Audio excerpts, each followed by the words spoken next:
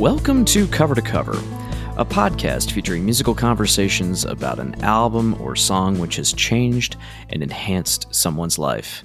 I am your host, songwriter Matt Tarka. Thanks for joining us. We humans connect with the presence of music in our own unique way. As an artist, a concert goer, through our headphones, or as something that simply lives in our everyday background. Our guest today is Dallas, Texas's indie music godfather. He is one Salim Niralla. Salim is an artist, a record producer, and co-founder of Palo Santo Records. As a solo artist, Niralla has long mined the terrain between catchy and devastating. Rolling Stone has called him a singer-songwriter who can stop time. As a producer, Niralla has worked notably with the Old 97s, Rhett Miller, the Death Ray Davies, and the Damnwells. His work on either side of the sound booth has won an armful of Dallas Observer Music Awards. Fans of Salim's discography will be pleased to know he has a plethora of new music, including 5 EPs slated for release over the coming months. The first one, Jesus of Sad, was released in January to coincide with a handful of East Coast dates opening for his friend Rhett Miller of Old 97s. Let's Be Miserable Together, which was just released on May 8th, is the second of 5 planned EP releases by the Texas songwriter/producer. Salim has made a career of bucking trends, but with his latest collection of songs, as well as another full-length LP in the works with Marty Wilson Piper of The Church, not to mention the esteemed roster of acts on his ever-expanding label, it would seem that his steadfast resolve is paying off. Today, Salim and I will be discussing the Beatles and their 1968 record commonly known as The White Album. It is safe to say that this record changed the course of popular music forever and how an album can be presented to the public at large. Our conversation was recorded on a lazy April afternoon with some birds happily chirping in the background. My hope is you will appreciate the ever-present, laid-back quality of our conversation. So without further ado, our guest, Salim Niralla. That's me. Record producer. Maybe the one and only in America. Maybe the one and only. You're a record producer. You're a musician. You're also a co-owner of a record label. Yeah. Palo Santo. Yeah. It's really nice to be able to sit down and talk with you on this Monday afternoon in April. Well, yeah, it's nice to talk to you as well. It's a lazy afternoon because every day is a lazy afternoon right now. It is. So. We're kind of trapped in our own skulls. Yeah. Trying to figure out exactly when this virus is going to subside, when we're going to get back to normal. It seems to be anybody's guess. Yeah. Well, in the meantime, we can just have conversations about the Beatles. Let's do that. We're going to be talking about the White Album today. It's the 9th offering from the Beatles. What made you choose this particular record from the Fab Four? Well, this record is pretty much responsible for my my life of music. So it's the Beatles' fault. The Beatles' fault, basically. That it's their fault. I'm blaming them for me taking this path. And so this is a record that I fell in love with like 9-ish, so that would have been like the mid-70s. And my grandmother had taken me to a department store called Kmart. I don't know if you know Kmart is even still around. There are no more Kmarts that I've seen in Texas, but and they had a section in the department store with records, and she told me that I could pick out one record, which I don't remember why. I must have had like a birthday coming up or something, because it like had to be a reason why I was getting a record. And that one stood out because of the cover, which now I'm kind of amused by, because I think it's pretty weird that, you know, as a kid I went to the cover with nothing on it. But I remember thinking, like, there were lots of covers that didn't appeal to me, especially like heavy metal covers. Like, I could tell right away, like, it was silly music because, you know, some guy with an axe on the cover, or a girl in like a chainmail bikini, or like, none of that really appealed to me. I liked the album with nothing on it. And then when we got home, my brother, who was 18 months younger than me and ended up, you know, growing up to be a musician as well. We were both too inexperienced to even operate the record player. So we would have our mom, you know, flip the sides for us. And it just was, we just played it over and over and over again. And I can kind of see now how an album like that would appeal to kids, because there's lots of songs with like animals in them. Mm-hmm. Yeah. So you've got, you know, Rocky Raccoon, which was a big favorite of ours because of the story, and then, you know, even Piggies, which later on I learned was, you know, not about actual pigs. Yes. When I was a child, you know, we just thought he was singing about piggies. And I do have also like fond memories of our mom when Why Don't We Do It in the Road came on. She came out and she's like, "Oh my gosh, this is horrible!" And she said, "What do you think this song is about?" And my brother and I were just like, "Oh, it's definitely about pooping. It's about pooping in the road." Which obviously now, it was not about that at all. But a logical conclusion. Yeah, sure. As children we were sure, and we were very amused. Why would someone write a song about that? That was a very risque, you know, thing to suggest. But yeah, so that's kind of how it all started. Was just I didn't realize any of the things that, as I got older and learned about music, became a musician. You know, all the things that we can talk about that are mind blowing about it. Really, it just started on the, you know, as far as the way the child reacted to it, was all of these great songs and like the variety. That's the thing that really jumped out and still has its, you know, grip on me today. Like it kind of, I think the big lesson from the White Album right out of the chute for me is that look at all the things that, you know, pop music, rock and roll, whatever you want to call it, can do.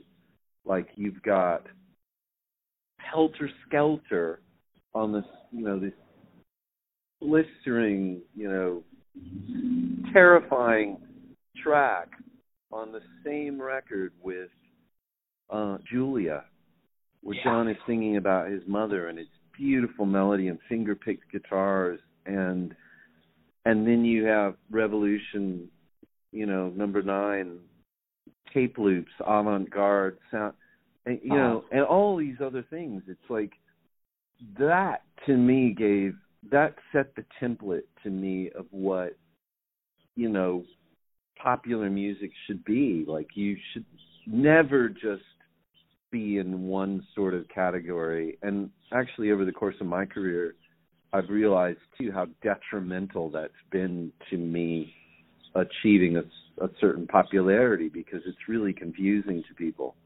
But the Beatles were like, on the White Album, it's like anything goes, right? Right. Like, anything goes. And they had the ability to do that. It was exceptional, you know?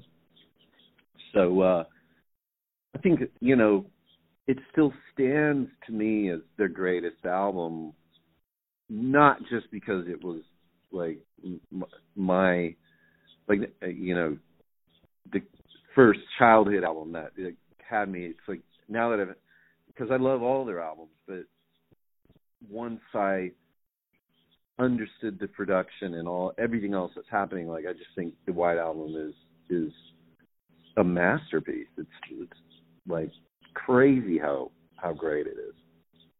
We are chatting with Salim Nurallah here on Cover to Cover with Matt Tarka about the Beatles' White Album.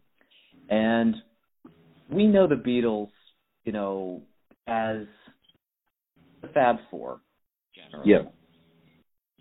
Can you just tell our listeners, if they just have been just living in a cave for the past several decades, who comprises the Fab Four, and who has produced the majority of these quintessential records that are pervasive throughout the course of popular music? Yeah. Well, yeah, I'll try to imagine myself talking to my parents, actually, because one of the things that blew my mind when I was a kid were my parents weren't really aware of the Beatles. Like, my dad was a Syrian immigrant. He was raised in a very small village called Jeble, and so he didn't know about the Beatles. And then my mom was like a classical music nerd, and so yeah. and even though she was the right age to have, you know, dug the Beatles, she didn't know about them. So I'm gonna imagine, you know, what I would maybe say to my parents, because they were probably two of the only people on the planet in the 70s that didn't know who the Beatles were. Okay. Well, so the Beatles, what's exceptional about the Beatles, one of the things that struck me at first is I think the Beatles in some ways were the first boy band, because they were four very charismatic, good-looking, charming individuals who kind of, when they first started playing, girls went nuts and lost their minds just because of, you know, how adorable they were.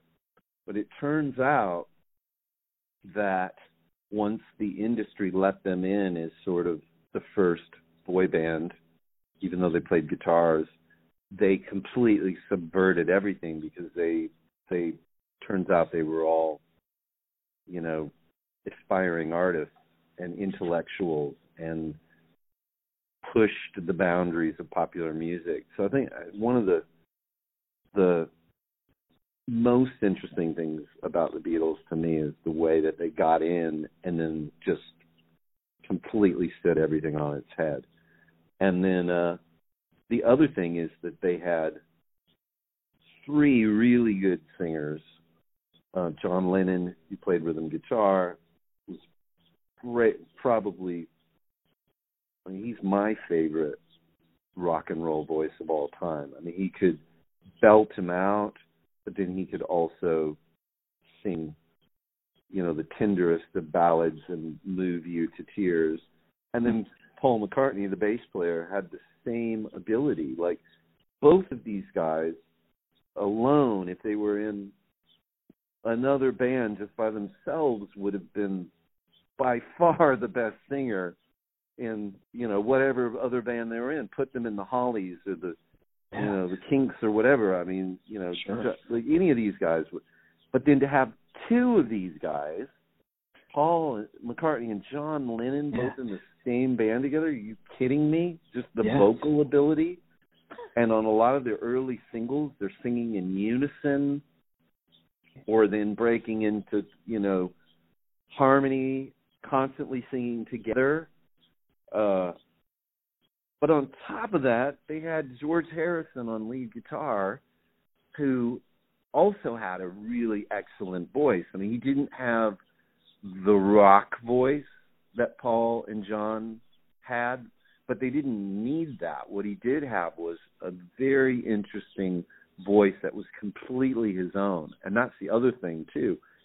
All three of these guys had voices that were absolutely original. Like, nobody else sounds like Paul McCartney but Paul McCartney.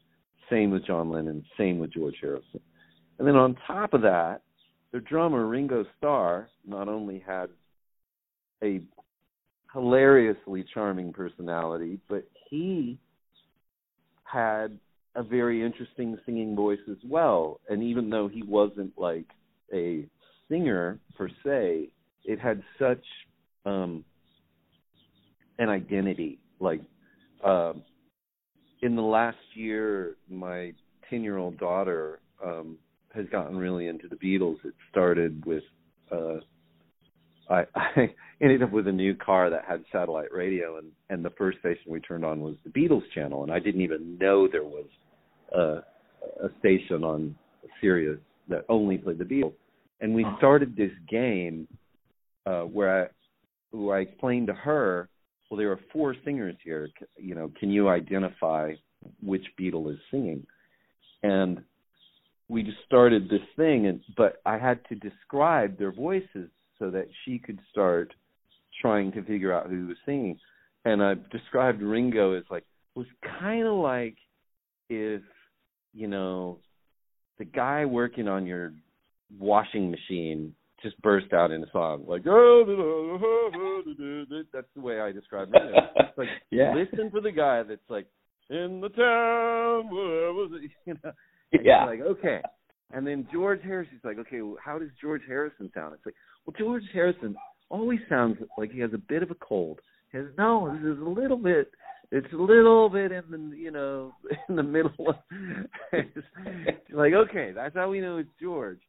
But she's to the point now where within 10 seconds of any song, solo song, anything, it doesn't matter whether she's heard the song or not, she can identify which Beatles singing. So I've only taught her that one thing, and I'm sticking to it.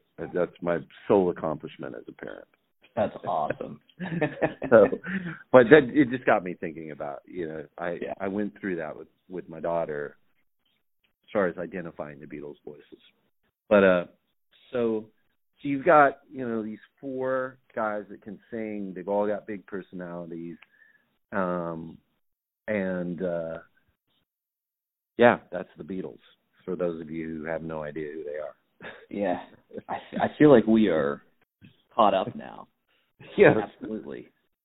We're in 2020. We're going to rewind back to 1968 here. This is the 9th record from the Fab Four. Do you, in your mind's eye, do you think that this particular record with 30 tracks is vastly different from what they had cut before and presented to the entire world? Or do you think that the White Album is a culmination of something that they had been working towards all along? Well, all of their records were, the development that was going on was remarkable. I don't think there's anything on the White Album other than maybe when people heard Helter Skelter or Revolution Number 9 that was completely shocking. Like, they were already on that trajectory, which is, they basically wrote feely melodic songs with interesting chord progressions and interesting choices of, instrumentation and good words. And I think maybe,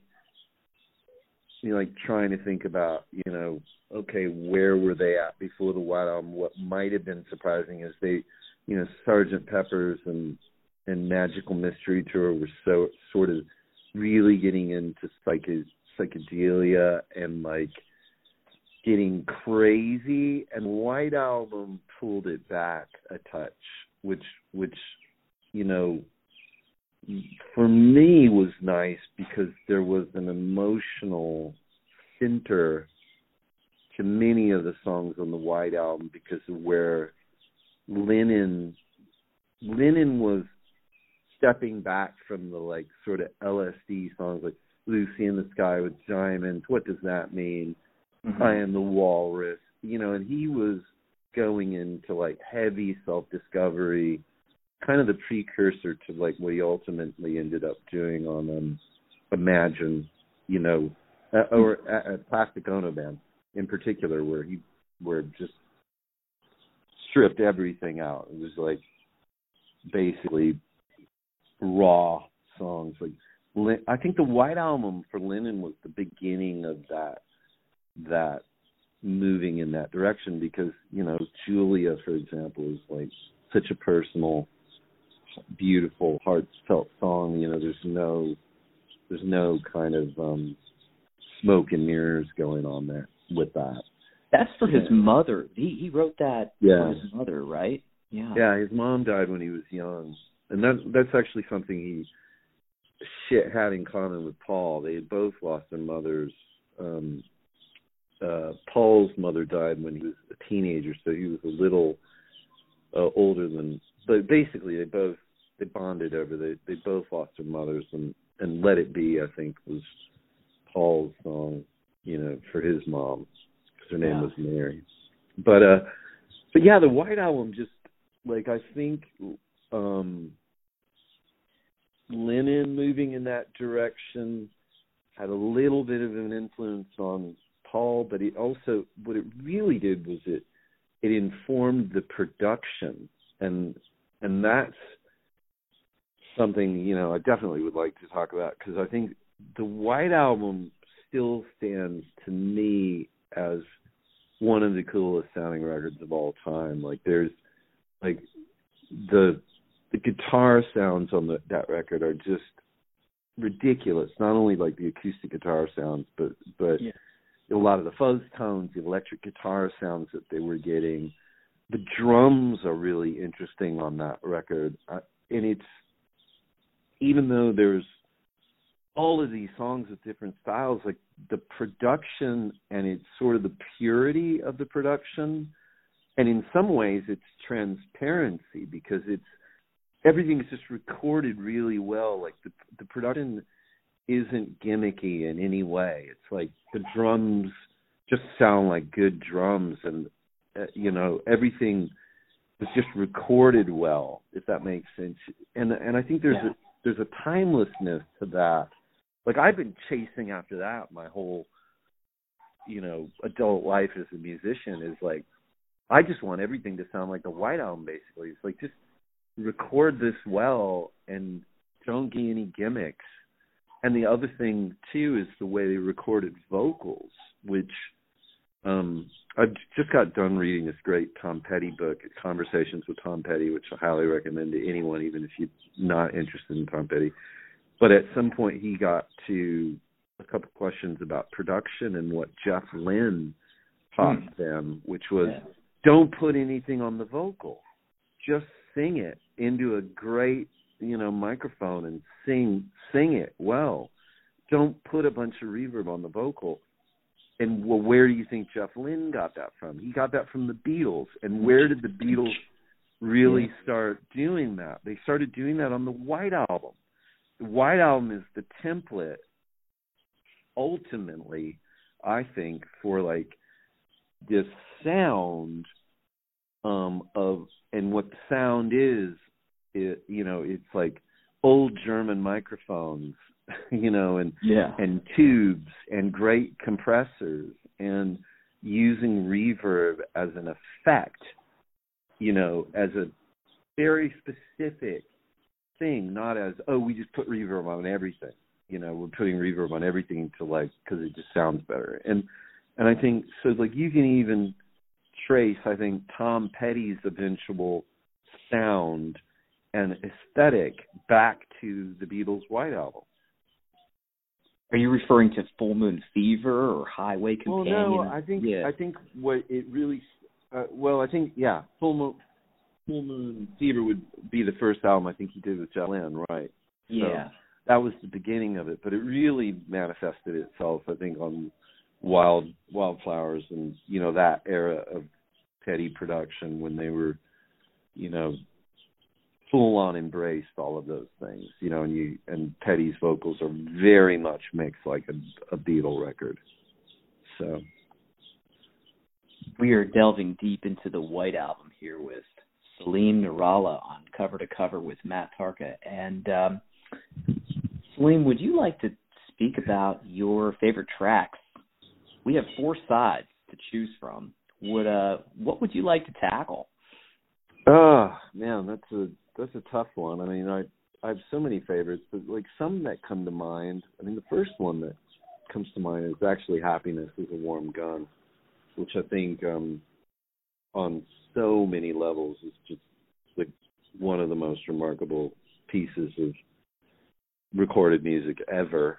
And I think the Beatles, it took them like 128 takes, something like that, to like knock out the basic track. But like such a unique song structure, you know, like it never circles back to any one part. And I'm not like, we'd have to play it for, you know, us to count all the parts. I don't know off the top of my head how many, but basically I think it cycles through 4 or 5 different parts. And it's just, it's a pretty amazing, like nobody's ever done anything like it. Like, even the Beatles never did anything else like it. And right. Lennon's vocal, which starts out, you know, plaintive and soft, singing, you know, mysterious lyrics about, you know, an aloof woman, which is also another thing that Lennon, you know, often sang about, that I, you know, found very moving, you know, the unattainable woman. Yeah. And, but then, you know, by the end of the song, like he's just shredding it, like his vocal cords. So like all of these things are just happening within the context of one, you know, song. It's remarkable. But I think it just, again, not only as a youngster, but then, you know, growing up and playing music, kind of like showed you what rock and roll could do, like what you could do with this form, you know, if you really let, you know, your imagination go. And yeah, so that's one that jumps out for sure. But then some other ones that jump out would be I really have always liked I still like Rocky Raccoon a lot too. It's such a silly song, but it's a great story song, and the production is incredible. McCartney's voice sounds like it's just right there with you, but then you've got like the saloon piano that you can picture, like a guy with a sarsaparilla, you know, sitting on top of the piano playing that little part. It's a waltz, right? Yeah, I think it is. Yeah, the way his vocal affectations, which are funny, like he's not. I think that so Rocky Raccoon, to me, it's yet another lesson. Like there's so many lessons to be had. I've thought a lot about this, like music, serious music that doesn't take itself too seriously. And the Beatles were masters at that. Like, now somewhere in an old mountain town in Dakota, there lived I mean, it's not, he's not taking himself too seriously there. But you could still have a song like that with a sense of humor on a record with Julia, or Happiness Is a Warm Gun, you know, or Helter Skelter. You know, the Beatles, like, the way they incorporated humor, it was masterful. You know, like the Rolling Stones didn't have that. They just always seemed like, you know, kind of like, I mean, they're an amazing band. I'm not taking a swipe at them, but like, there's so many incredible rock and roll bands where, like Led Zeppelin, for example, where it's like, where's the sense of humor, like where they would never do Obladi Oblada. They would never do Bungalow Bill. And even though Bungalow Bill is like taking shots at, you know, a gun-toting hunter, you know, really a statement against a certain type of person, it still is like this funny sing-along.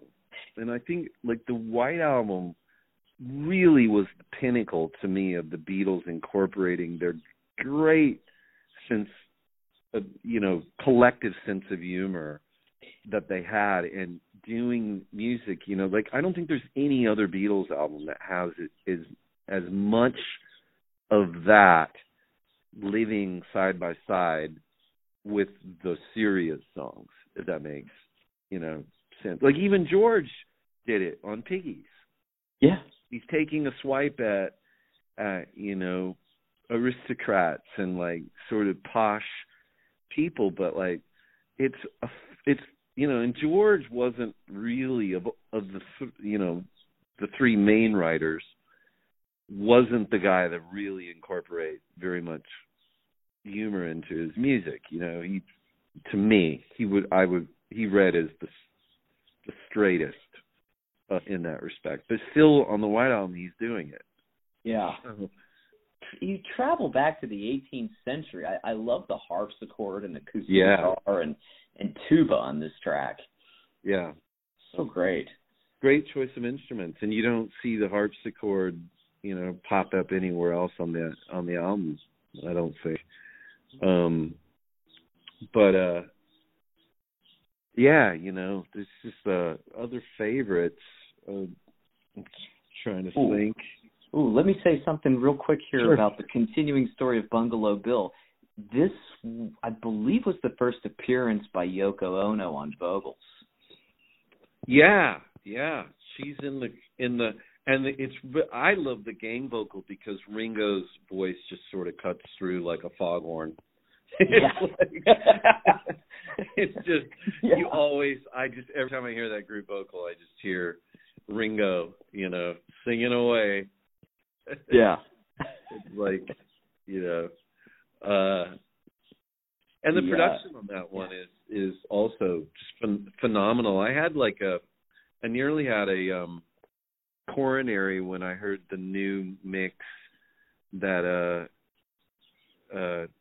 is it Giles Martin or Giles? You know, Giles, I guess. Forget. I think it's Giles. Giles? Okay. Uh-huh. Anyway, because he put reverb on Bungalow Bill, and I was like, wow, how could you do that?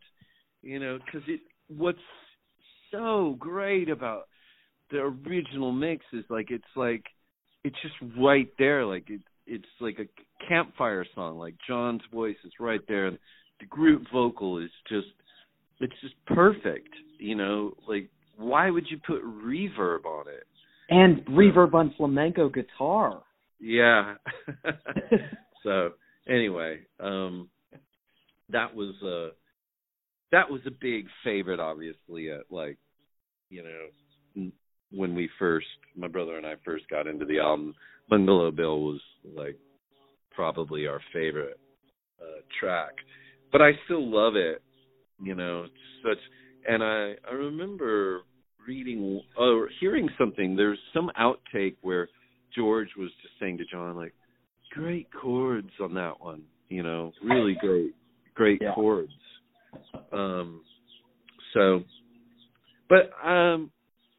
Other favorites back in the USSR, you know, come on, just an incredible rock and roll track.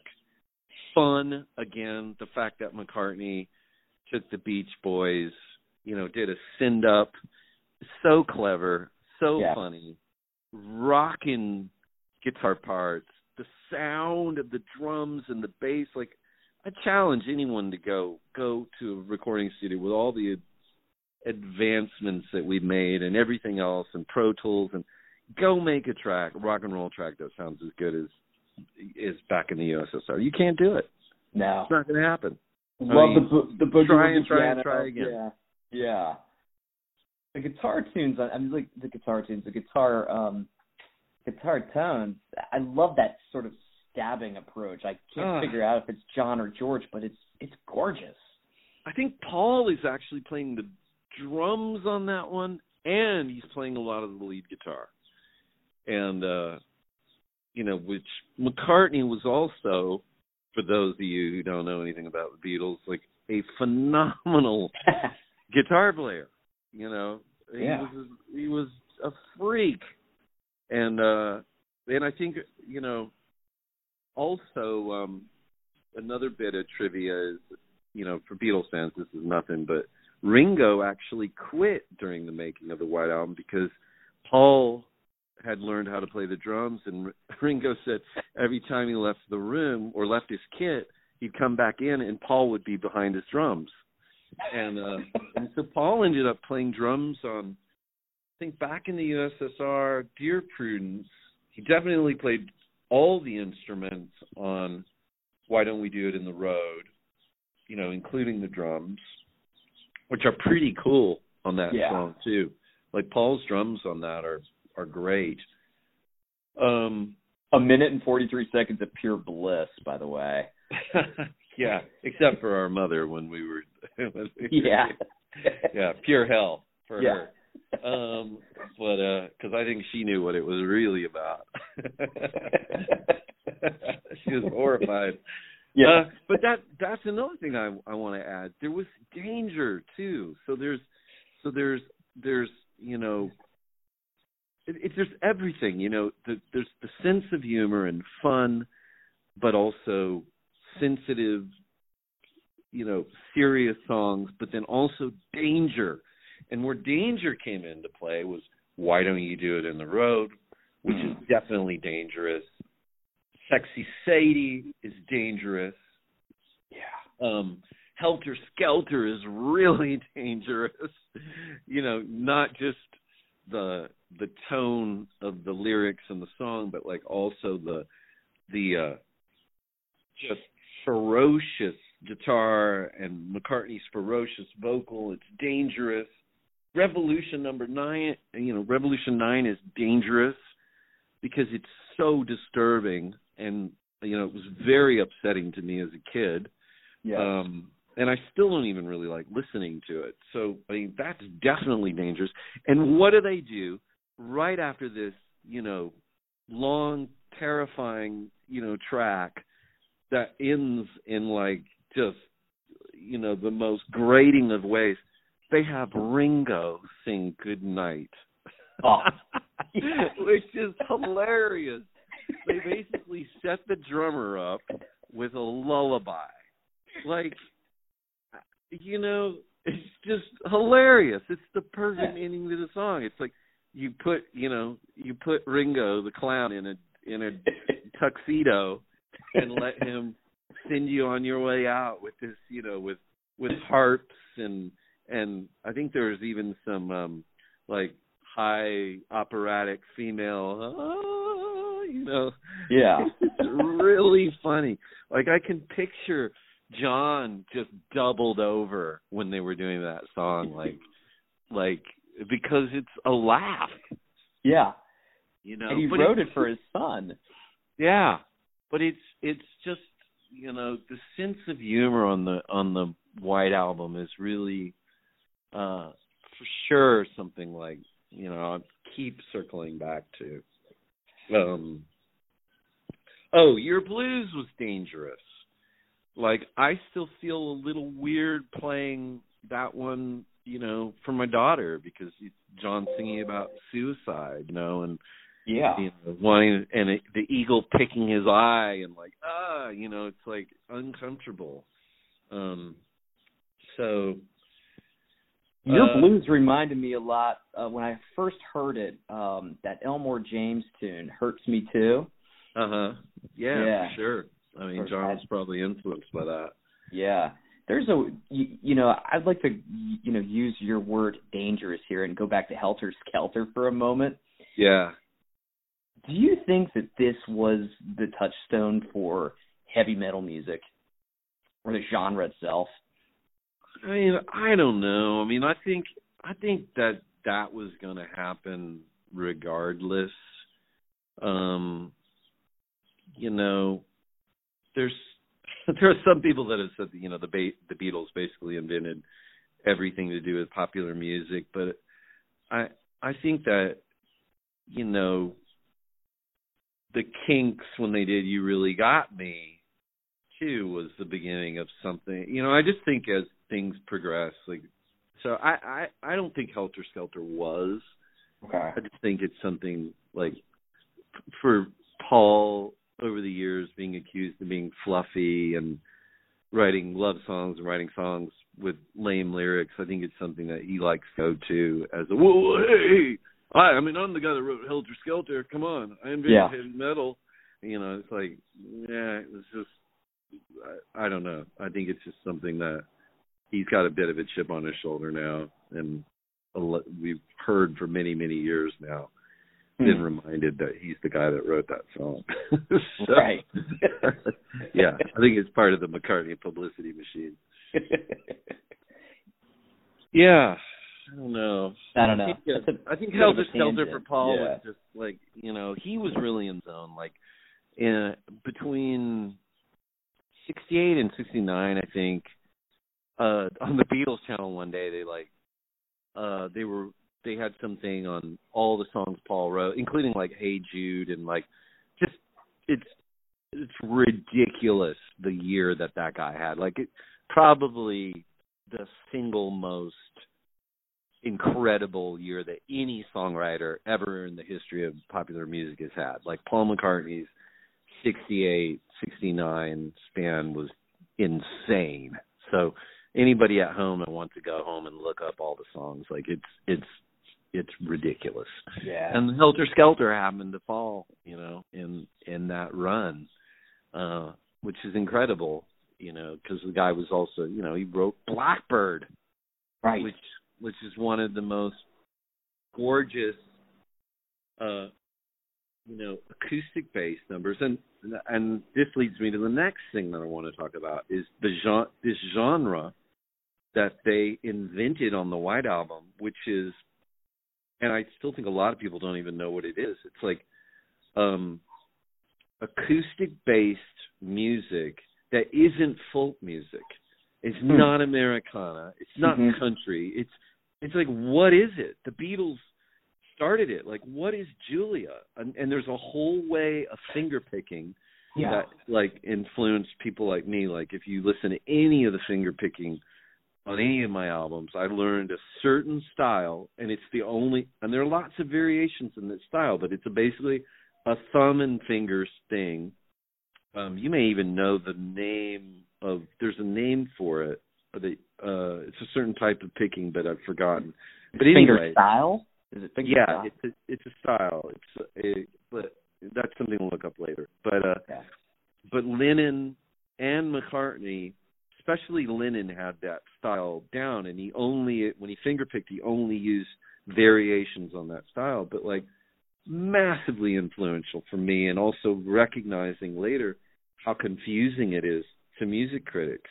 Like, for example, I put out a record a couple of years ago called Somewhere South of Sane that really incorporated that. Like, there are a bunch of songs, there are no drums, acoustic bass, a lot of the similar finger picking style as, you know, Julia, and nobody knew where to classify the record, because it's like, wait a minute, it's acoustic, so it's folk, right? It's like, nope, it's not. And so but this is just another thing. I go directly back to the White Album, and I haven't really seen anybody talking about this or heard anybody talking about that.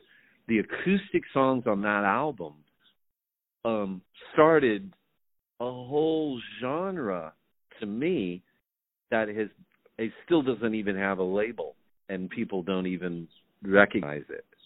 But it came out of the White Album. You know? I'd like to talk about some sort of recording technique, particularly on these acoustic tracks on the White Album. And starting with Blackbird, there's kind of like a tapping of the foot. It sounds like it's happening on either a cobblestone street or maybe a McCartney's piece of tapping his sandpaper. foot while he's playing the song. Is that what he's doing? Okay.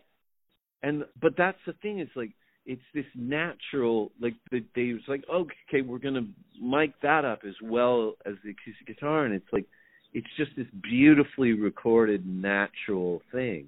And then there's a British songwriter, Stephen Duffy, who we were talking earlier about. He did this record with Mitch Easter that I really love.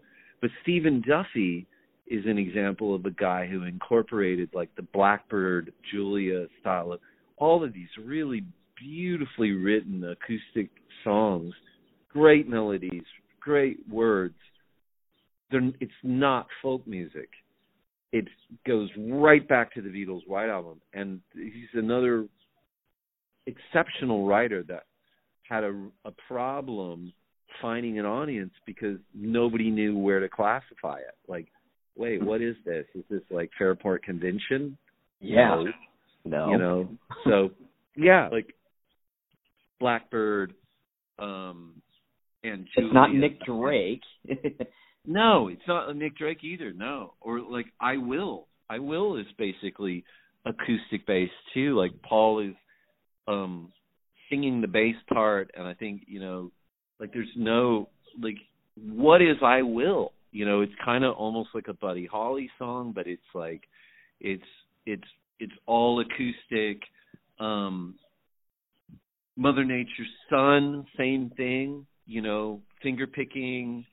I think, I don't know, you know, that one makes me think of Paul Simon, and, you know, Simon and Garfunkel were kind of, but, you know, they got lumped more into like the folk music, right? You know, even though Paul Simon, you know, had a very high sort of tenor voice.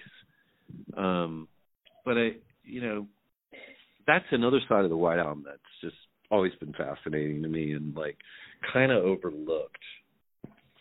Mother Nature's Son, it's such a cool, like, there's an arpeggiated acoustic guitar kind of vibe that you're getting off of this, and Paul, I think, double-tracked his vocal on this album, which makes, or on that song, excuse me, which makes it especially beautiful. Yeah, that's, you know, another good one, but you know, an example of like there are so many different sonic textures. Like, you know, you start the album with this rocking, you know, back in the USSR, and you don't ever think that you're going to end up, you know, on Mother Nature's Son. Yes. So, yeah, it's pretty remarkable. You know, going back to the USSR for a second, we hear that airplane landing, and, you know, this is another sort of production observation. It bleeds right into Dear Prudence. Yeah. I personally had never heard that type of segue before on an album. I wonder if the Beatles, you know, were pioneers of that type of technique.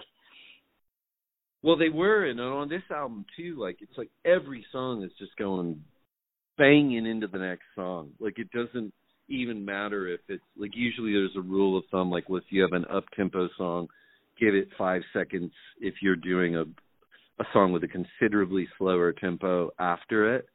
And this is another thing, too, that influenced me, because, like, I'm always wanting my songs on my records just to go banging right into each other. And it's like, sometimes I've had people go, well, how are you doing that? It's like, oh, I guess it's the White Album. Because they're just, you know, in that case, they're, you know, married to each other, and there's that going on. But then, like, just, like, I love the flamenco guitar snippet that goes from Bungalow Bill right into She's Not a Girl Who Misses Much, you know, and it's like, it's such a killer segue between and Bungalow Bill couldn't be any different than the beginning of, you know, While My Guitar Gently Weeps. Actually, it goes that's the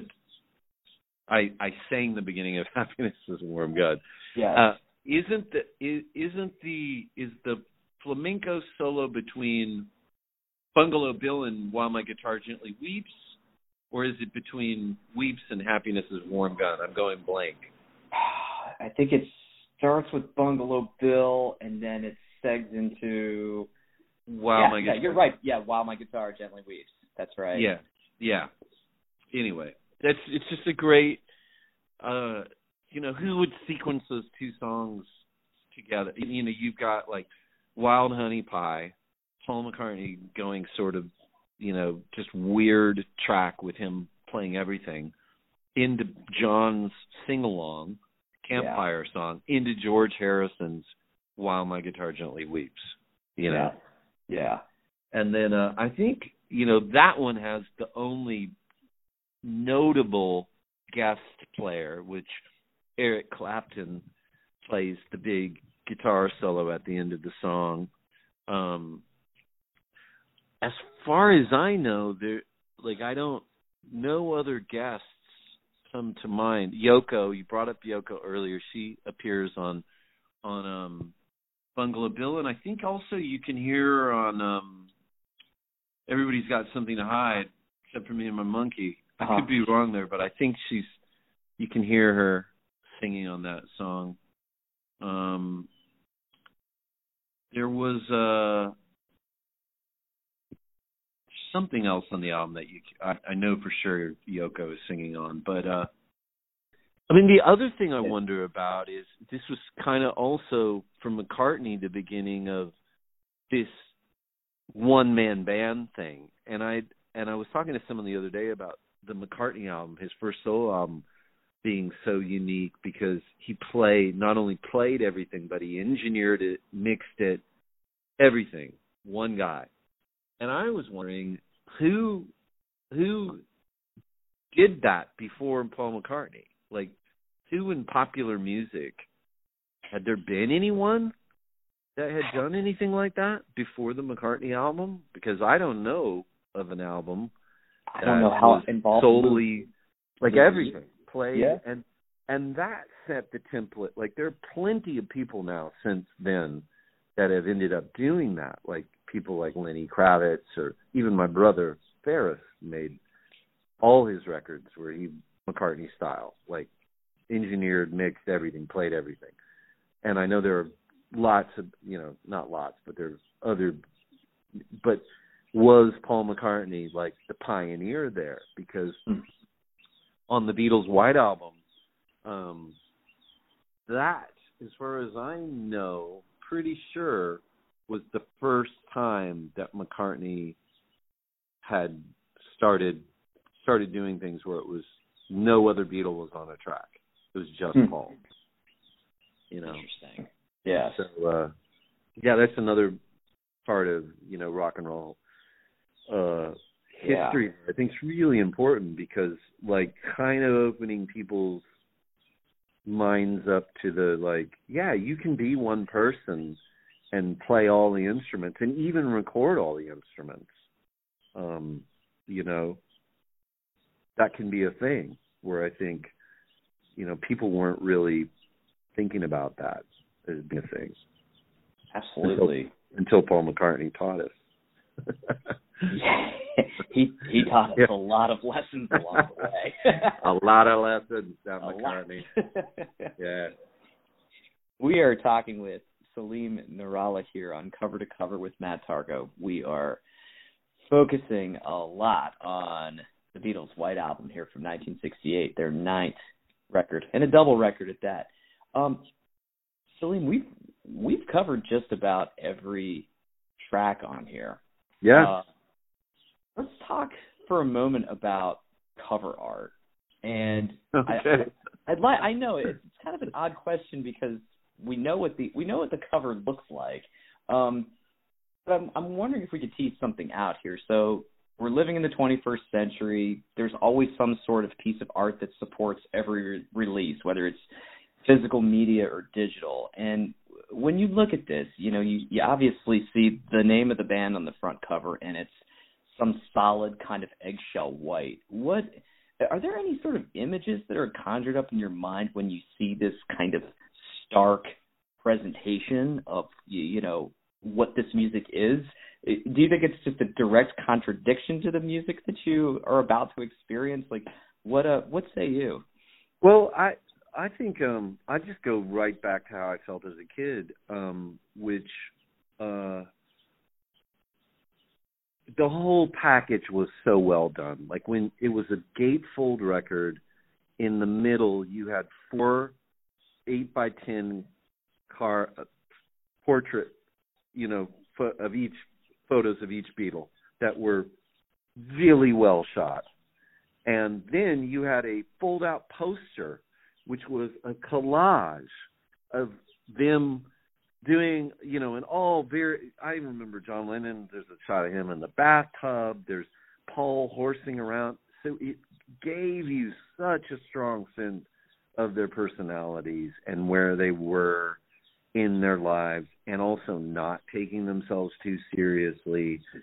You had the serious portraits where they looked cool, but then in the collage, it was like the photographic equivalent of Revolution 9. And yeah, the big takeaway was minimalism on the cover, white vinyl. How cool is that? Yeah. But then you're not just doing nothing. Like if they had stopped there, I think you'd be wanting for more. It's like, who are these guys? Like, who are these artists? Like, there's nothing. It's just white. It's too much. It's too stark. It's too avant-garde. But because inside they had the fold-out poster that was so, you know, full of personality, and the portrait photo, you know, everything together made it perfect, if that makes any sense. So to me, it's not just about the cover, and it was another big lesson, like popular music, rock and roll it's not just about the music. It's like it has all of these possibilities, like fashion, art, photography. Like there's just never been anything else that like had all of these other things that you could do. To me, that's why I still love doing it. Like, yeah, it's not just the music, and the White Album, the packaging and the art and the whole presentation absolutely represents that. You know, as far as I'm concerned. You know, and like the fact that they had the balls to just put, you know, the name of the band and nothing else on the album cover is also just, it's so cheeky. It's so, of course the Beatles did that. Like, and I'm sure the record label was like, what? You can't do that. Give us a clue here, guys. You can't do that. And I'm sure there was a moment where someone, you know, it didn't matter that they were the Beatles, you know, and that they'd sold so many records that someone was like, are you kidding me? That's their album cover. You know, it's just funny. It just really perfectly sums them up to me. That like a year earlier they do Sgt. Pepper's, you know, which is the most involved album cover that anybody had ever seen, you know. Yes. And then they do the White Album. It's just like the sheer amount of just absolute, you know, brazenness. Brazen. To go from Sgt. Pepper's to the White Album cover, it's hilarious to me. And they did it. And it's like, yeah, we did that. You know? Yeah. Pretty awesome. And again, if you were following, you know, kids, me, and if we could go back in our time machine and go into Kmart, and I walked into that sea of album covers, and you know, and then there's the White Album, you know, glowing with the halo. I'm different, right? I'm different than everything else, right? You know, it's just that's pretty funny to me still, that, you know, to try to imagine what that sea of album covers look like in 1976 in Kmart. Right on. Yeah. Salim, it has been such a pleasure to talk with you in such great detail about the White Album. Thank you so much for coming on this program and sharing how much the Beatles and this record as a whole have affected you so deeply and continue to inform your own creative output. Yeah, thanks, Matt. I mean, it's been tons of fun. Like, a conversation like this is has only happened in my life between like probably my brother and I. so it's really fun to talk to you about it. So thanks so much for having me on. All right, my special thanks to Salim Nurallah for taking some time to stop by the program today. For all of you listeners out there, thank you so very much. And please remember to hit that subscribe button in which you listen to your favorite podcasts, whether it's Stitcher or Apple, maybe Google Play, or TuneIn.